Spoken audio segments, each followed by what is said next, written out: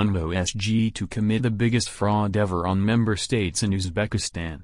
When the dream team of swindlers runs a rogue UN-affiliated agency in charge of tourism and at the same time manages to appear relevant and progressive in the world of tourism, the fraud committed appears to become a sideline issue for many member countries.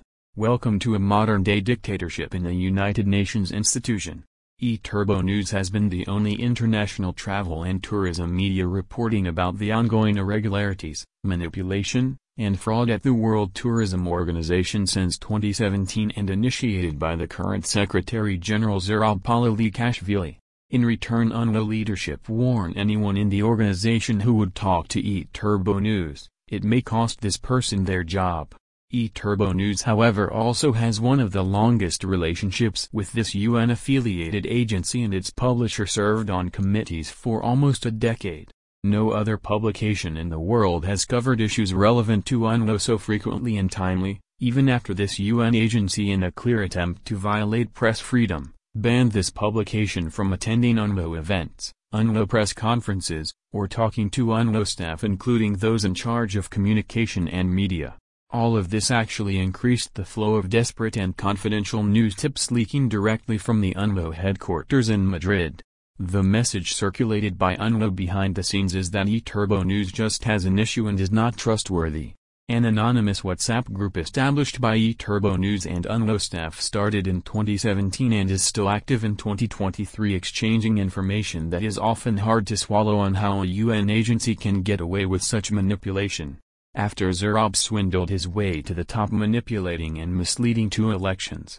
Now the biggest coup is about to unfold at the upcoming UNWTO General Assembly in Uzbekistan, and again it appears member countries remain in a wait-and-see and no-comment position. It only explains more clearly why countries such as the United States, Canada, and the UK stay away from joining the organization. Other countries that talk to UNWTO News say they expect a serious discussion at the upcoming General Assembly in Uzbekistan. A top UNWTO leader speaks out. Today this message from one of the top leaders in the organization who did not want to be named reached UNWTO News. English is a second language for this UNWTO executive when contacting UNWTO News, but his or her message is very clear.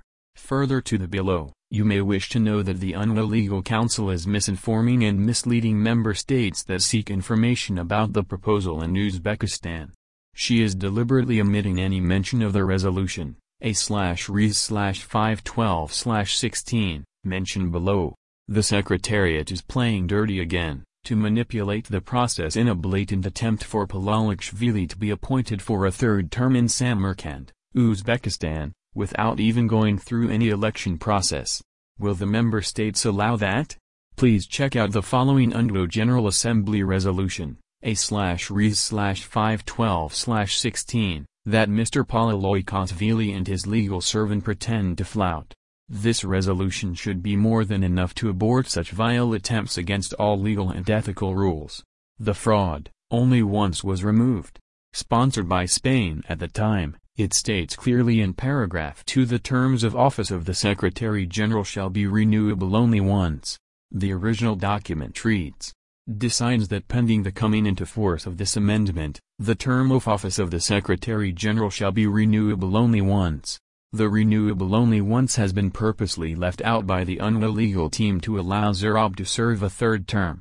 Member states should be made aware of the existence of this resolution that the UNWTO swindler is trying to hide. Who could stop the Secretary-General?